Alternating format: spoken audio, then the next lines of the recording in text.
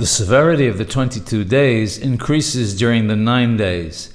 Jewish musicians who needed to play for non-Jews after the 17th of Tammuz in order to keep afloat financially may not do so during the 9 days. Meat and wine may not be consumed from Rosh Chodesh Ab by Ashkenazim.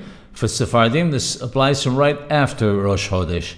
Travel for pleasure purposes should not be undertaken during this time. One should not swim during this time, even in children's camps. New construction should not be started during the 9 days, and even home improvements are to be avoided. If there is a need, however, such as in the case of overcrowding, then it is permitted. Additionally, if the work was started before Rosh Chodesh, the contractor need not be told to stop.